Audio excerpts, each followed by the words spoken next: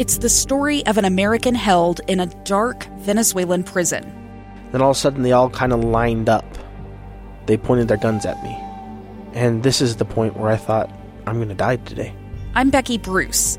I spent a year working on Hope in Darkness, which now has more than 2 million downloads. Find it on kslpodcast.com or wherever you listen to podcasts. Inside Sources. Inside Sources. Inside Sources. Where KSL offers Utah deeper insights on the news. Host Boyd Matheson divides rage from reason and elevates the conversation on issues crucial to our community. On KSL News Radio 102.7 FM and 1160 AM. BYU has a new head coach for the women's cross-country team. Diljit Taylor was promoted after a very successful run as assistant coach of the team. She is also Sikh and BYU's first non-LDS, non-Latter-day Saint head coach.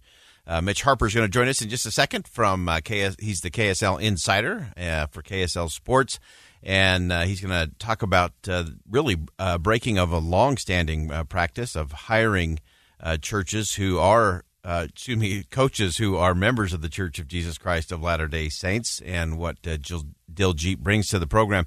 You remember as the BYU women's cross-country team had just a historic run. We have just a little bit of sound of Diljit Taylor. First, a little bit of coaching in action. BYU! Run for first! All right, let's go. Hey, yes, let the head and heart do its thing. The body will follow. She's so good at that head part of the game. In fact, I know a lot of the runners after winning the NCAA talked about the fact that Diljit Taylor emphasized over and over and over again the need to win the weight, meaning that while a lot of other runners and teams were worried about whether the season would happen or whether or not there would be, regionals and the NCAA championship, she just kept hammering that idea that the head and the heart, let that do its thing, and the body will follow, and we have to win the weight. We have to prepare now. We can't wait until we know what's going to happen in the competition, or if the competition will happen. We have to win the weight. Also, Coach Diljit Taylor said that she's helping pave the way for other female coaches. I want to play just a quick clip here from Mile Split after the BYU women won the NCAA cross-country national championship back in March.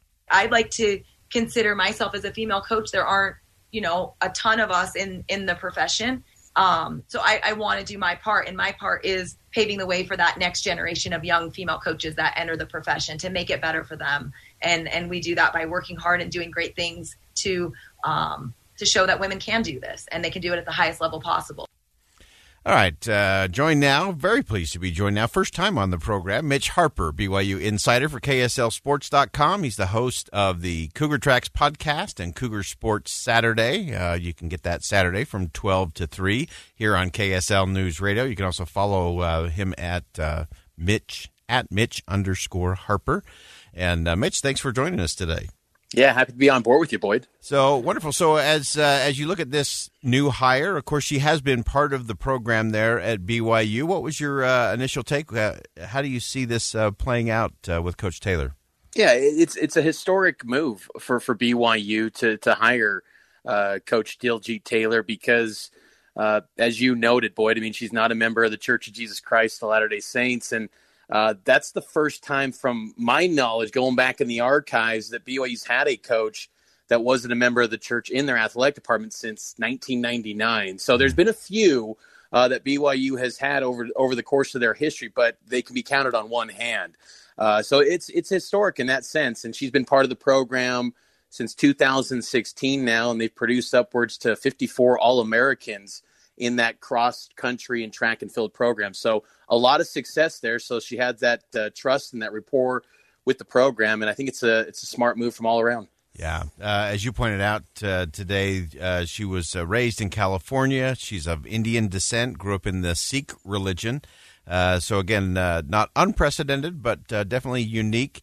How do you see that playing out moving forward? Does this open the way for other sports, for other coaching opportunities outside of, again, what has been the norm down at BYU? Yeah, well, I think the biggest thing, Boyd, is that BYU went on record and stated that it's a practice that they hire LDS coaches, but it's not a policy. And that was the first time that I've ever seen BYU publicly issue some sort of statement stating that. Now, before BYU in the 90s had, when they were pursuing a basketball coach, they interviewed non-LDS candidates, but it was kind of more lip service, almost window dressing, if you will, where no one ever felt that was a possibility. I think now the fact that BYU has made a lot of efforts in the last few years to diversify their athletic department and get people from all walks of life into the athletic department, also the university, I think it could potentially open the doors for more non-LDS coaches to be the head coaches at BYU. But I still think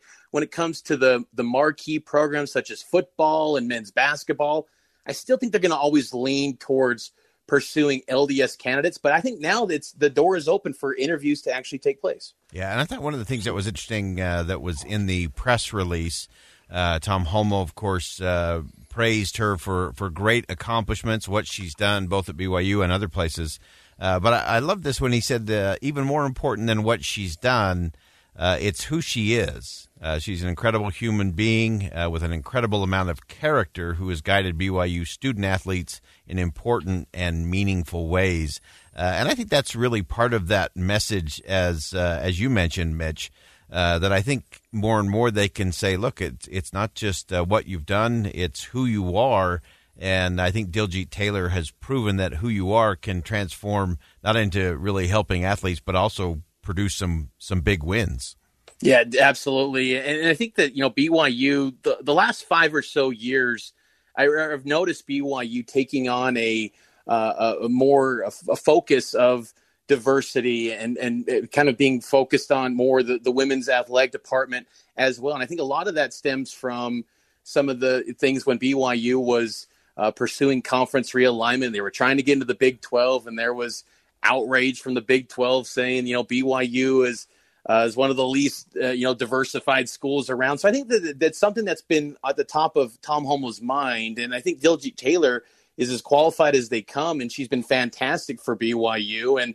And that program with track and field and cross country, they're always in the mix as one of the top 3 or 5 programs in the country in those sports. So it makes a lot of sense. And I think that, again, that the BYU values appeal to a lot of people that maybe aren't of the LDS faith, but there's a lot of structure at BYU. There's a nice filter to get quality athletes into there. So there's a lot of qualities for both the coaches and the school as well. Yeah, fantastic. I just want to sneak in one other quick question for you, Mitch, before I let you go. Obviously, Milwaukee Bucks win the NBA title last night, finishing off a really historic run there, and very interesting. What do you think this means in terms of small market teams? Obviously, Utah Jazz fall into that category. Is this a game changer in terms of what can happen within the small market franchises? I definitely feel it is. I mean, why can't Donovan Mitchell here with the Utah Jazz look at this with the Milwaukee Bucks and say, hey, I can just stay with the Jazz and continue to build this thing and can continue. And I don't need to leave Salt Lake to go get a title. The fact that there was, the Bucks get this championship, I think it's huge for the Jazz, for like the Portland Trailblazers, who are going through a lot with Damian Lillard, a former Weber State Wildcat right now with potential trade demands. I think that you can stay the course and you can win in these smaller markets as long as you can get things right in the NBA draft, like we've seen with the Jazz over the years.